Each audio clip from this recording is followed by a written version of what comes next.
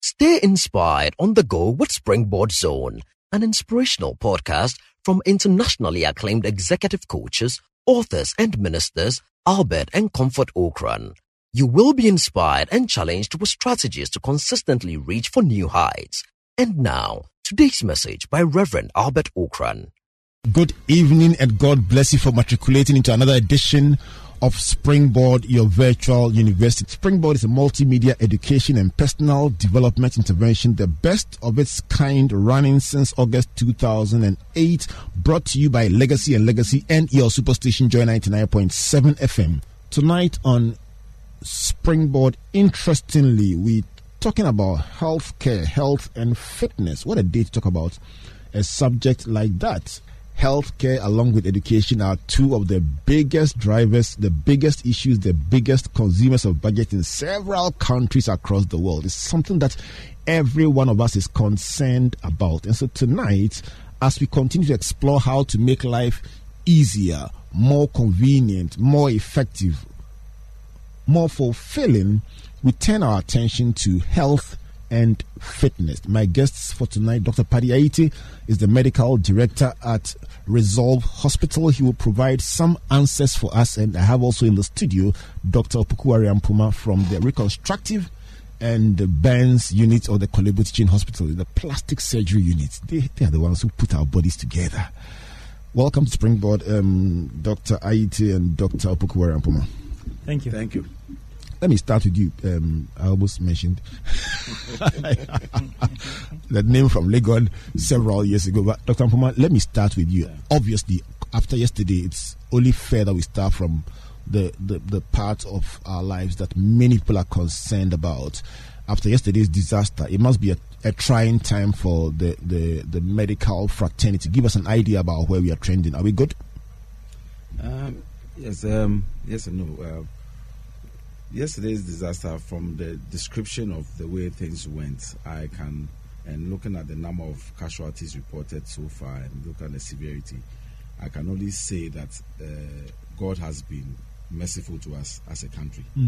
Because if you look at the intensity of the explosion and the fact that even houses several hundred meters away got windows breaking and things like the blast effect and all that, means that potentially could have been. But the sequence of events was such that at the time that those explosions occurred, I think people had started running away from the epicenter. So that kind of mitigated the effect somewhat. Although unfortunately we still lost some lives, but it wasn't as disastrous as it could have been. The other reason why I say this is that generally when gas leaks, gas is heavier than air. And so usually it forms a sort of carpet on the floor and can spread several hundred meters afield. And when it catches a source of ignition, it explodes. In this case, for some reason, the gas sort of went up instead. So the first manual explosion that occurred over the heads of people. So that created a panic. People started running before the subsequent bigger explosions occurred. And that, I think, was a saving grace there, because even the first initial explosion could have been very, very deadly, very, very devastating. So, and this also brings to question the idea of preventive measures, because myself and my colleagues who are involved in taking care of burn patients have been talking about this thing for the past several years. If you go on the internet, look at previous news reports, we've always been talking about this and about health and safety. In fact, months before this circle thing happened, for instance, a few months before, there was a program I attended at Obrasport, which is just a few hundred meters from this scene of that accident. And I said and there were some of government officials there, and I told them that a lot of these filling stations are disasters waiting to happen, because one, their location, two, the safety culture. Because you don't put dangerous things where there's a lot of crowd. Elsewhere, even if they were going to put a filling station in a commercial area, they'll put at the back somewhere, at the end of the car park, so that there's some clearance in the immediate vicinity of the filling station. But you can nowadays we're having this situation where filling stations tend to be multi-purpose areas where we have even churches, so there are filling stations. We have shops. We have different kinds of commercial activities going right, at those premises. And so when something like this happens, you can imagine the potential, loss of life that can occur. So I think this is a wake-up call. And even in the wake of the June 3rd disaster, we still have filling stations springing up in already built-up areas. And residents have been protesting, etc., and it seems to be falling on deaf ears. So we are pleading with those who are in charge of our health and safety that we need to be up and doing about some of these things. And I don't know how many of these filling actually even have leakage detectors, which will alarm when there's a leak. Because for some of these things, sometimes the leak may occur and people may not notice. Or sometimes even our attendants, they have become, used to the smell of these things, so they don't really.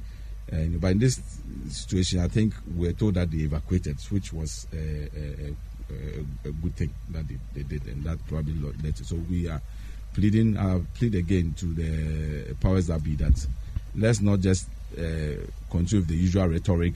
We organize some donation for the victims, and we commiserate to the families, and then after a while, everybody goes back to the way things were. Let's try and make a change this time. Beyond the saving grace, you speak of a situation where we are not compliant to the extent that we should be. From your own personal perspective, if I gave you a free range to score us on the scale of 1 to 10, 10 being highly compliant with safety procedures and 1 being the lowest level, where would you put us from your own perspective? I think I'll put us around 4. Around 4. Yeah. Lots of room for improvement. Yes. It's a subject we'll discuss in much detail later, but thanks for your perspective, Dr. Opoku Ampuma, from the Reconstructive and Burns Unit of the Korle Bu Teaching Hospital. But let's settle to today's discussion. Dr. Aite, you've been listening very quietly as Dr. Ampuma spelled out how badly we are doing in terms of compliance. But let's come back to health and fitness as a whole. This show is noted for discussions about productivity, economic empowerment, taking opportunities, building ourselves up. Is there a correlation between health and fitness and economic productivity for the individual and for the community as a whole? Well, certainly there is. We say what a sound mind lives in a healthy body. And that is that generally runs across. If I think 2 of our biggest reasons for poor productivity in this country are malaria and traffic. We spend too much time in traffic, and too many people get malaria. But the end result is that once you are not well, you are not able to work like the way that you should. And even if you are able to go to work, your productivity is not as good as the way it could have been. So if you want to ensure that you are going to be productive either at work or ensure that your company is going to be running the way it should, one of the things you have to take care of is your health, the health of yourself, the health of your staff. So there is a direct correlation between the two.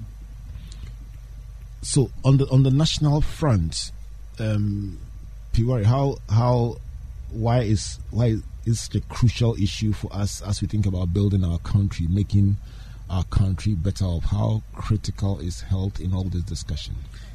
And I think Dr. Aite rightly stated that we need health to ensure productivity, etc.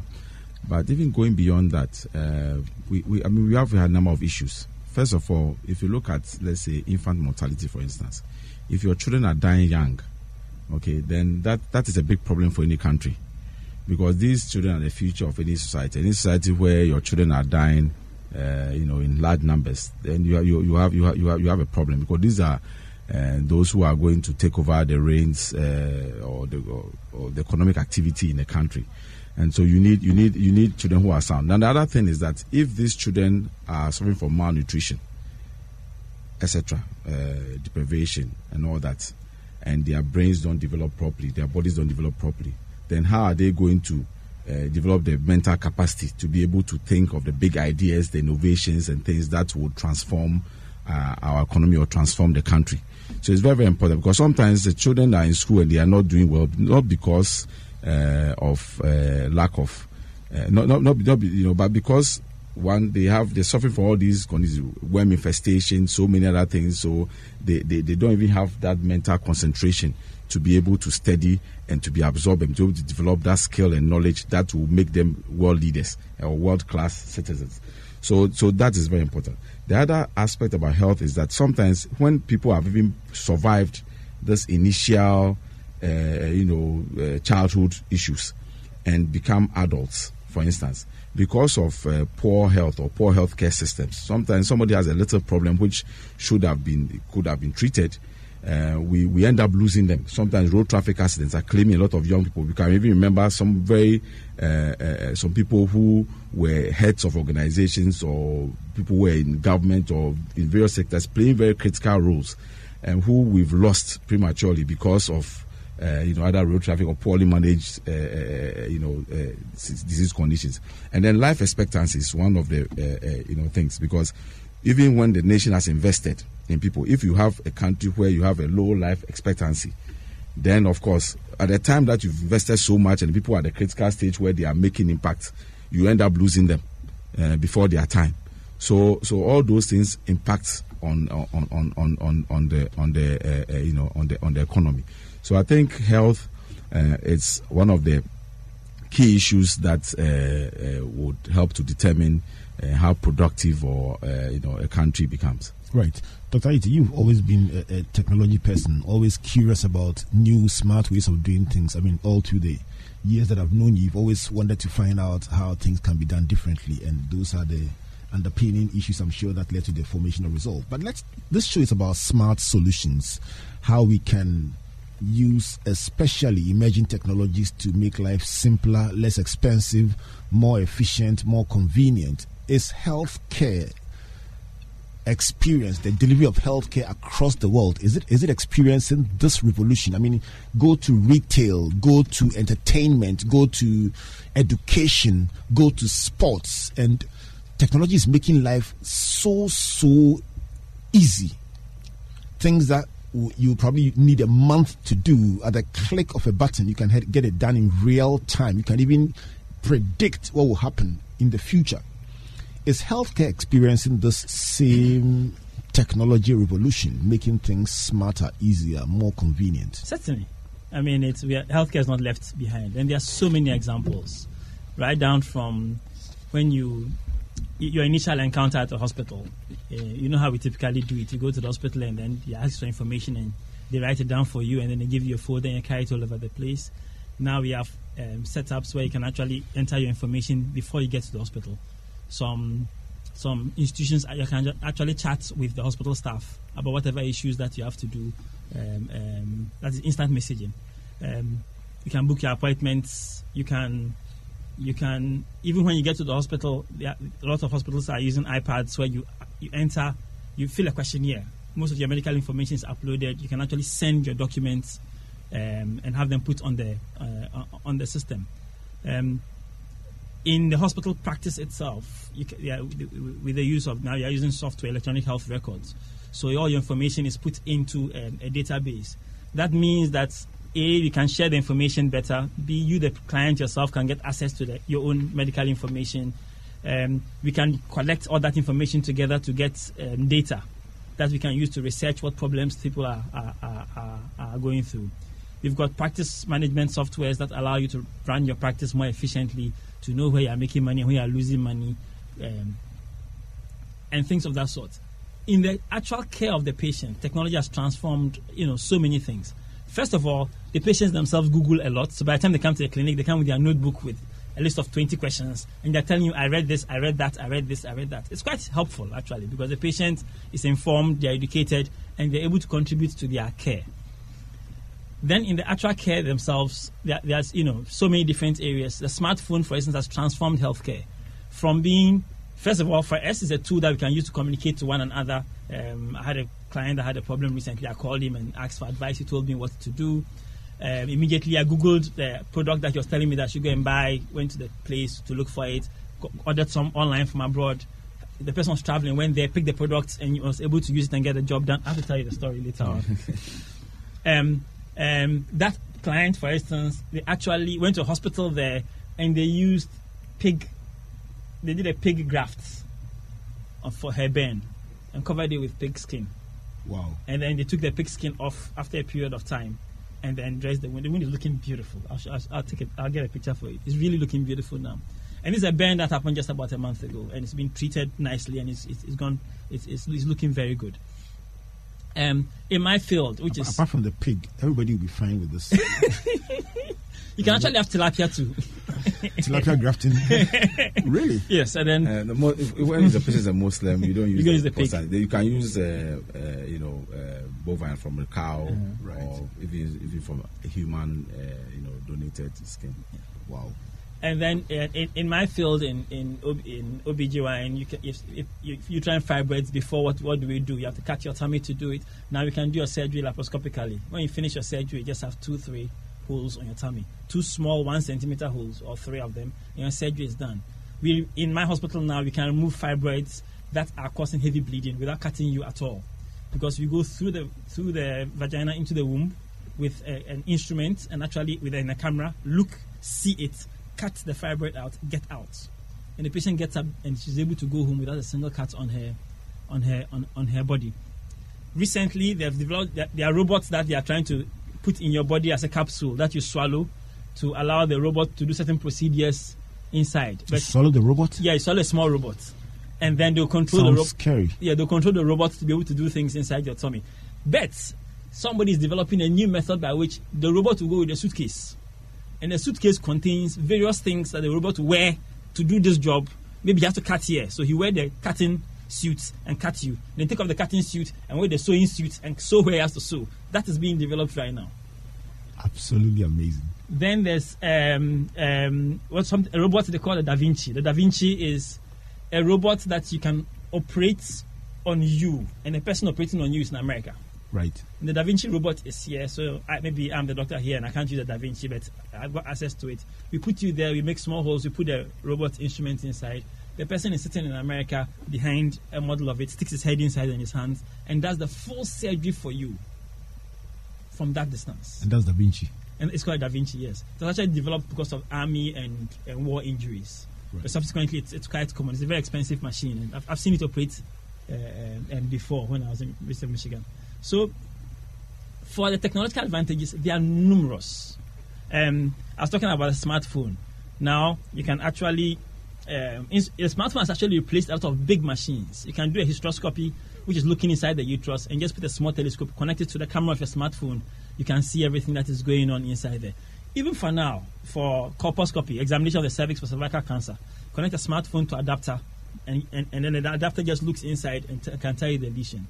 We've bought an ultrasound machine that is Wi-Fi and Bluetooth enabled, which are used by midwives. So the midwife can do an ultrasound anywhere in the hinterland, then send the images through the internet to a clinician elsewhere and say, this is what I saw, and get an immediate response. There's a project I'm on right now that we have an app that a nurse can see a client and enter certain questions in that app.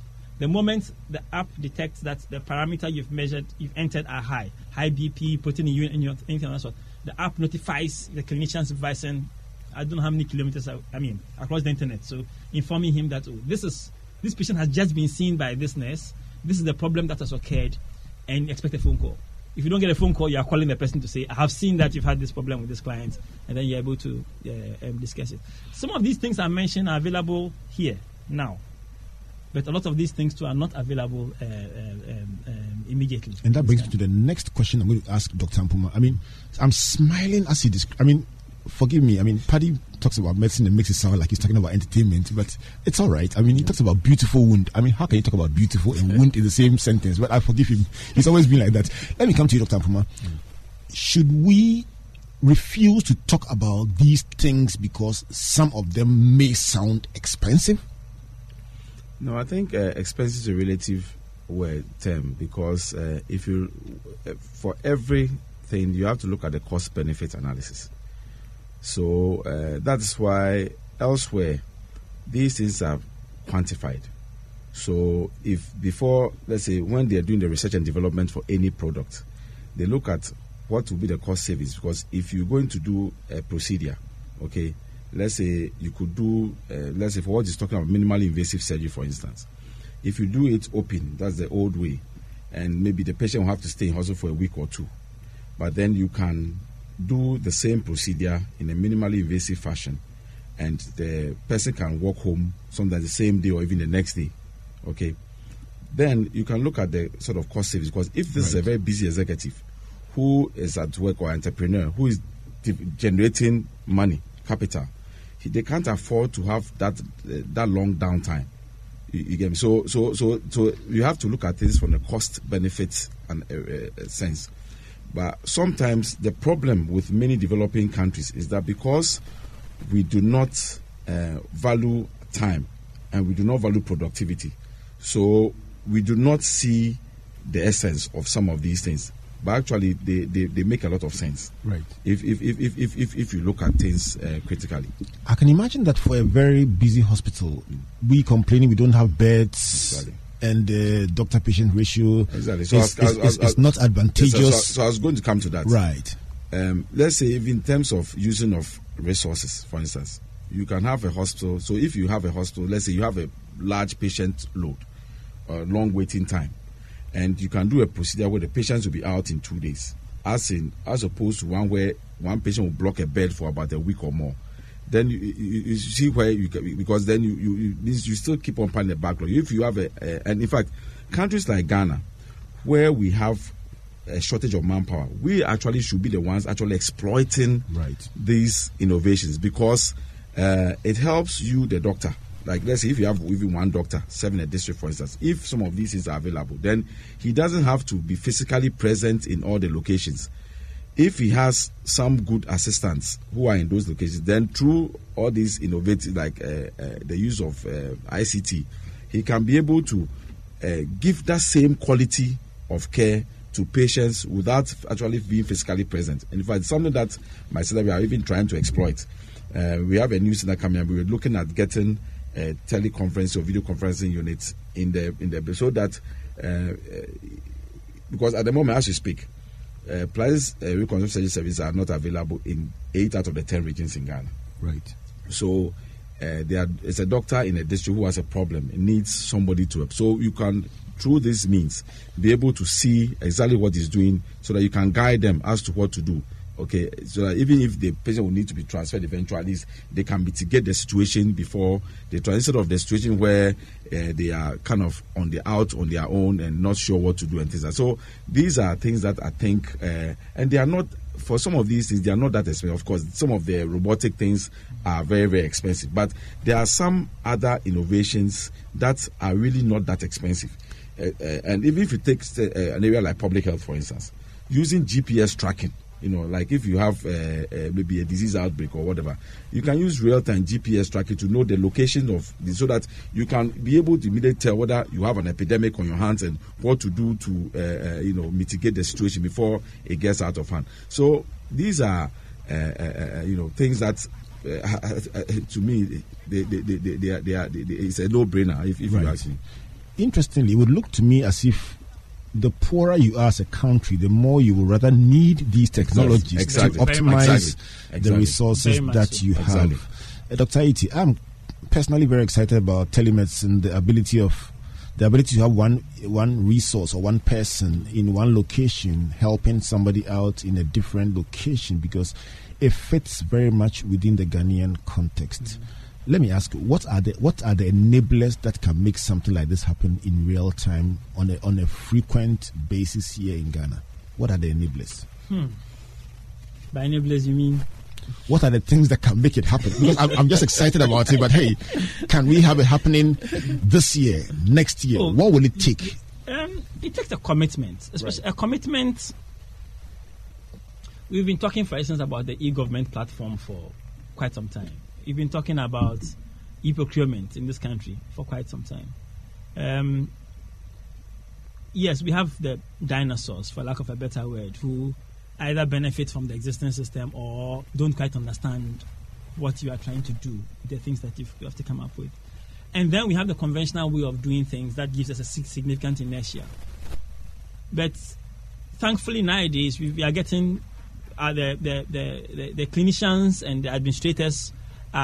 They actually grew up with technology, right? So they are exposed to this on a regular basis. If part of your education requires that you look at either do an elective or a short course somewhere else, you see some of these things coming into play. In my field, for instance, when I did my rotation in Michigan. The gentleman who was he was just a year older than me, but he had just finished his minimal invasive surgery course, and he had come back as a lecturer in the department. That gentleman has gone up to become one of the top minimal invasive surgeons in America. He's got instruments named after him, because they're the companies who actually come to you and say, how can we make this better? Right. And actually got instruments named after him. And these are the kind of things that it shouldn't be too difficult for us to do similar things in this country. We know what our problems are. We know the kind of things that we need to do to get us where we want. But what is really important for us, as whatever individual, whoever you are, you must be an adapter. Choose what method it is that you want to use to improve your system. We are very good copiers. Eventually, we'll come around. Even the old people will come around and realize, this works. This makes sense. This makes things happen. If we say we are going to try and get it from the top, it's difficult. It's difficult to change an entire system.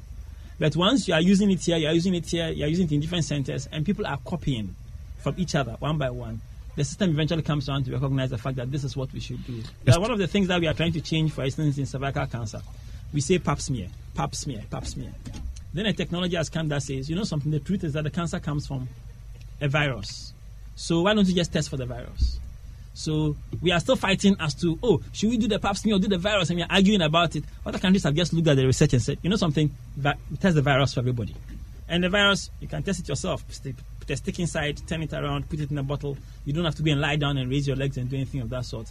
And put it in a machine. The machine tells you whether you have the virus or not. If you don't have the virus, see you in 5 years. If you have the virus, then we test you a bit more frequently. We did it. There's a center in Ghana that is doing it, right now. We didn't need governmental approval or anything of that sort. The good thing is that when things are not too, locked in stone, you can create a path. You can chart a path. And I believe we should, as individuals, wherever we are, whatever we are doing, look for the best method that can be done using technology. And once we show success and we show it consistently, it will become universally adopted. But waiting for it to come from the top is hard. I'll comment on that after I hear Dr. Ampoma, who's been signaling that he wants to make an input to this one. I'm going to compare the two answers and tell you about Estonia. Dr. Ampoma, talk to me. Yes, the enablers. I think one of the things basic thing you need is highly trained individuals, right, or who are highly motivated and passionate about what they do. Because all these technologies, all these innovations that have come about are because you have individuals who are highly trained, one, and number two, are passionate about what they do. If when you have these two things, everything else follows in place. Because as for the leadership, we still have things to do with leadership, political will, etc. I think leadership also is important in our setting, because you can imagine that, let's say, the First Republic, for instance, there was no medical school. Okay, Kwame Nkrumah decided one time, look, you guys called Prof. Bedu, Ismon, and others, that, look, you guys are experienced enough to say, so, go ahead, start, give them some support. And now we have one of the best medical schools in Africa, if you ask me. Okay, but this is because there was leadership that gave, strong direction and believed in the people, right? So that helps a lot. Okay, so that when the leadership sort of creates a big vision, a big picture that people will work towards, it helps a lot, and then also provides a reasonable support. The other thing that Dr. I talk about, which I also want to battle, is also about culture. Like sometimes we should have the medical fraternity or the medical field tends to be rather more conservative than it should be. But now things are changing elsewhere.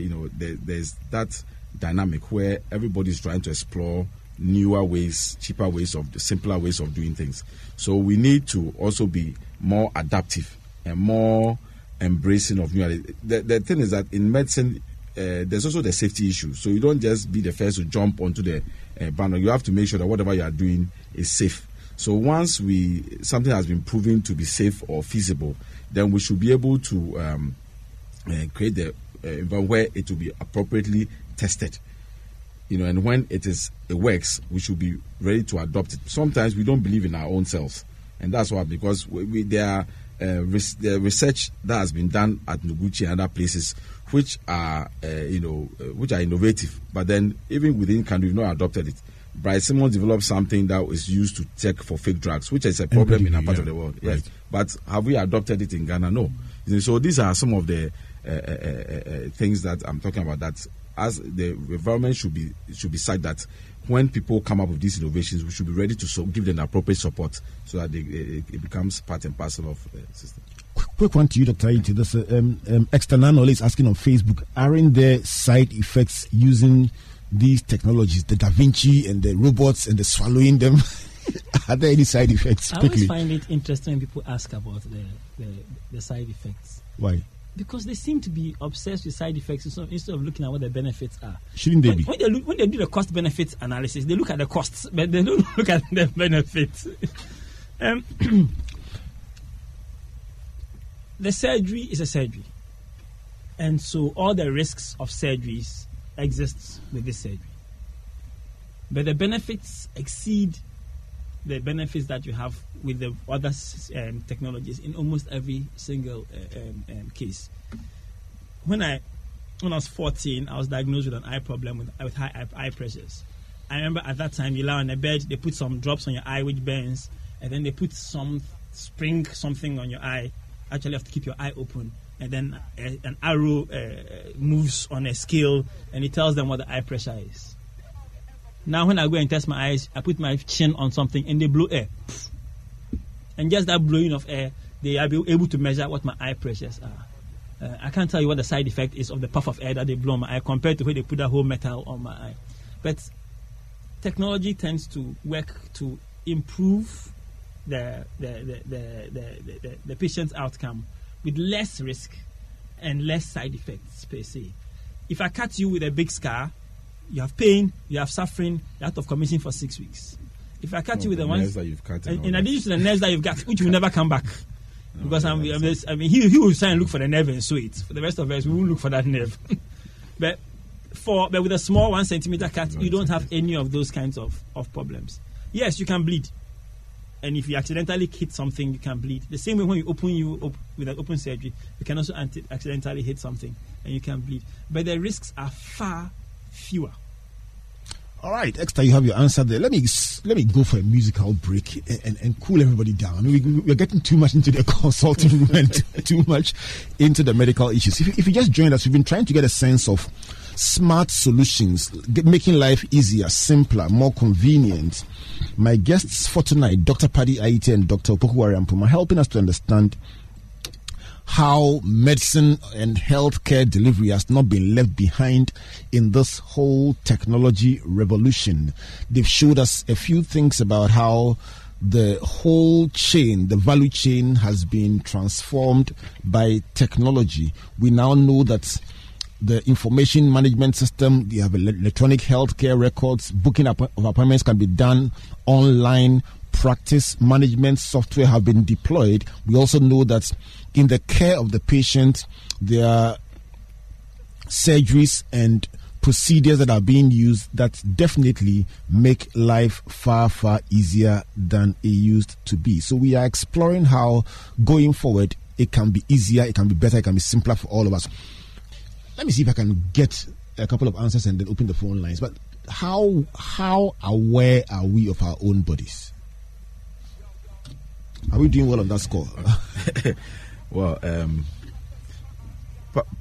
you can start. Paddy's clients are, the upper echelons of society. So I deal with the generality of society. So maybe I can. In fact, there's a largely we are quite ignorant about how our body works. And this is quite a shame. But it's not because we don't have the technology. Exactly. It exists today. Yeah. The good book says that for lack of knowledge, my people perish. You'll be surprised at how very, very educated people that you expect to know better, the kind of things they do to their own bodies.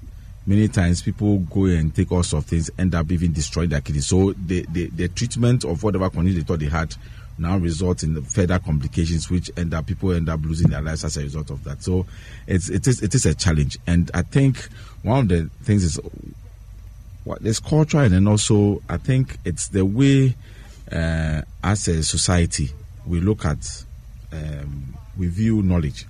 Right. Because elsewhere, before the patient comes to hospital, they would have even gone to research, and now everybody has a smartphone. So actually, information is more readily available. When we started practicing, for instance, there were no mobile phones. There was no internet. So in fact, even for ourselves, even as medical person, when we were going to study, we didn't even have the book. So sometimes if you are lucky, your boss likes you, give you some of his journals and you photocopy and you read and that kind of thing. Now everything is out there.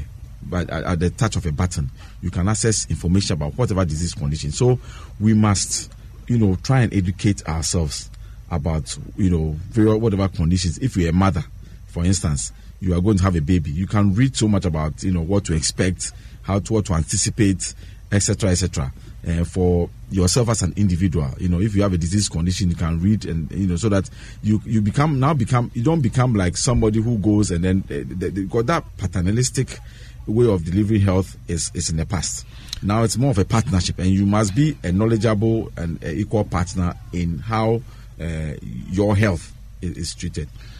Dr. Iti, next year, one of the big projects that will be on Springboard in our theme for next year is leveraging strategy and technology. And in every solution that we are discussing, whether it's in health and fitness, education, entertainment, sports, we look at every single sector and look at how we can deploy smart solutions, make things easier, better, and simpler for ourselves. And we are looking for a trigger point, and we found out that the mobile phone is one of the easiest that we can use. We are mindful that MTN alone has probably about 20 million subscribers, and if you add on every other network, we have more phone lines than human beings. And so that level of penetration and access gives us an indication about the trigger point that we'll be using to educate the public. So we want to change the perception about the phone and make the phone an ally. So let's start with you. What can the mobile phone do for the individual in helping them to be more conscious, benefit more in terms of health and fitness? Okay. This phone has a pedometer. They count your steps. It has an exercise monitor. It has the ability you can measure your pulse. I think by the same technology, it's able to measure oxygen saturation. But this one doesn't. You can download that. Yes, so to measure oxygen saturation. My client just showed me a watch that is linked to your phone, and that watch measures your blood pressure. It measures your blood pressure in addition. And what is interesting about her own is that if she programs it to your number, for instance, whenever her blood pressure is high, it will signal you that her blood pressure is high. Do something about it. Check on her. There are multiple things that we can do with our mobile phone. When my clients come to the clinic and ask, "How was your last period?" and they go look, most of them now take their phone and just look onto their phone to check it. The interesting thing is that a lot of them have got an app. It's an app that they use that tracks your mobile. That on their mobile phone that tracks their periods, and the app will tell you ovulation day, safe periods, and things of that sort. There are apps that allows you to actually enter all your various parameters on a daily basis. Diabetics can enter their sugar levels. There's actually a new device that allows you to measure your sugar level all the time, and it just sticks into the back of your arm.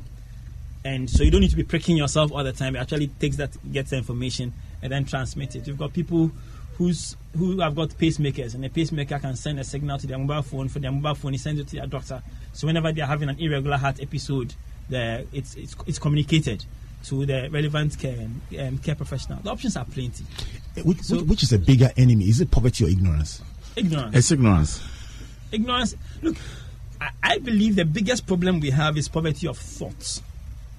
Not of the pockets, but of thoughts. Because no matter how poor you are in the pockets, if you're able, you can think your way out of it. But if you cannot think, then you are sunk. So your assessment of our biggest enemy is not even money. No. It is the poverty of thought. Yeah. So you're saying that with a better grasp, a better understanding of things, even with little resources, we can optimize the quality of life that we have. With a better understanding of things, as in getting knowledge, but also with a better recognition of the fact that it is up to you, not up to somebody else. It's up to you, the individual, to create the situation that you want, and not somebody who come and create it for you.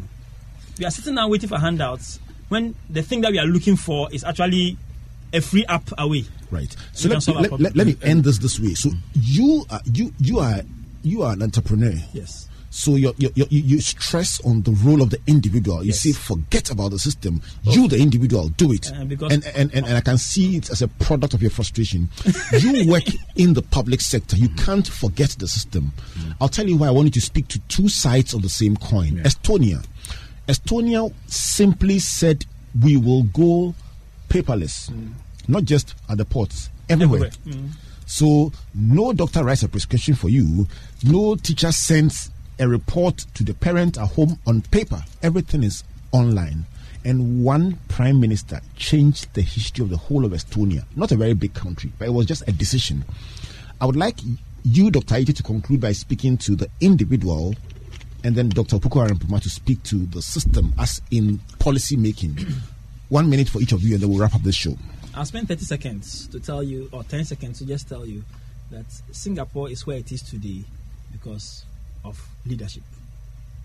And if you compare that to Ghana and what they have and what we have, we should be 10 times better than what we see there right now.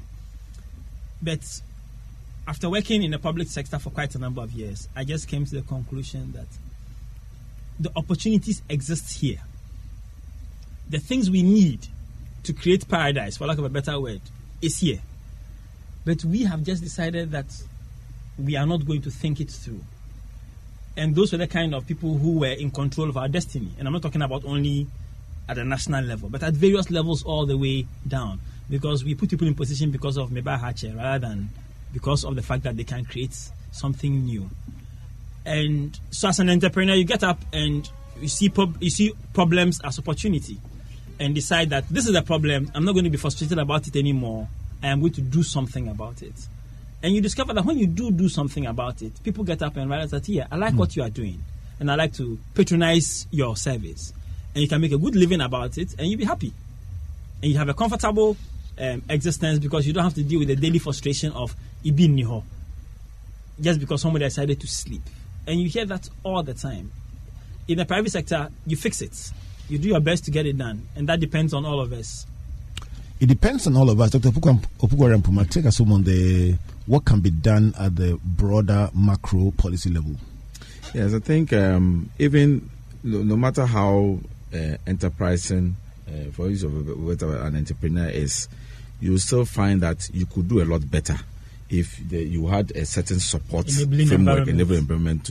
So although yes, our entrepreneurs have tried in various ways to overcome some of this problem, I think that if we're able to create a certain broad framework, that they could do a lot more than they are doing. So I think the question of leadership cannot be overemphasized, but leadership not just at the national level but at various levels, but also leadership at the individual level, because when individuals become aware, then they are able to also demand more from their leaders. So education is education of the individual, of the mindset is key, and then ethics is also something that we've forgotten about, because when we teach people proper ethics, then the person in leadership will also realize that he's not in leadership for himself, but he's in leadership to serve others and to make things better for those who have elected him. So I think strong ethics, changing that kind of mindset where leaders think that everybody should serve them, but rather they should serve the other people. I think those are some of the key elements that will help us to be able to mobilize technology appropriately to meet our needs, because the technology and the things are out there, but how we make them work. Because one of the banks was first to start this, what do you call it? Connectivity things, but because of poor ethics, people were pulling out plugs and things, so the system wasn't working well. But when some of the private banks entered the system, they realized that things could be made to work. So the technology was there, but because of poor ethics and poor mindset, people were not making things work. So we need that. One thing I can say for sure, you've earned the right to talk about servant leadership, because for what you do, you put your lives on the line for so many people to have a better life. Let me say, on behalf of all your patients, thank you to Dr. Paddy Aite and Dr. Opoku Ampuma. Right, on behalf of my boss, Comfort, Matthew, Priscilla, and Amos, my name is Albert Okran. God bless you. God bless you. Good night. Thank you for listening to Springboard Zone, an inspirational podcast by Albert and Comfort Okran. Like our Facebook and Twitter pages at Albert N.E. Okran and Comfort Okran A for free resources and information about our itinerary, conferences, and media broadcast. For speaking appointments, email albert.okran@icloud.com or SMS or WhatsApp us on +233 24 99 99 000. You may also subscribe to www.albertokran.com, Amazon.com, or your favorite online bookstore for copies of our inspirational books and audiovisual materials. Until we come your way again, always remember, you are blessed indeed. Searching, the light has come. He's a return.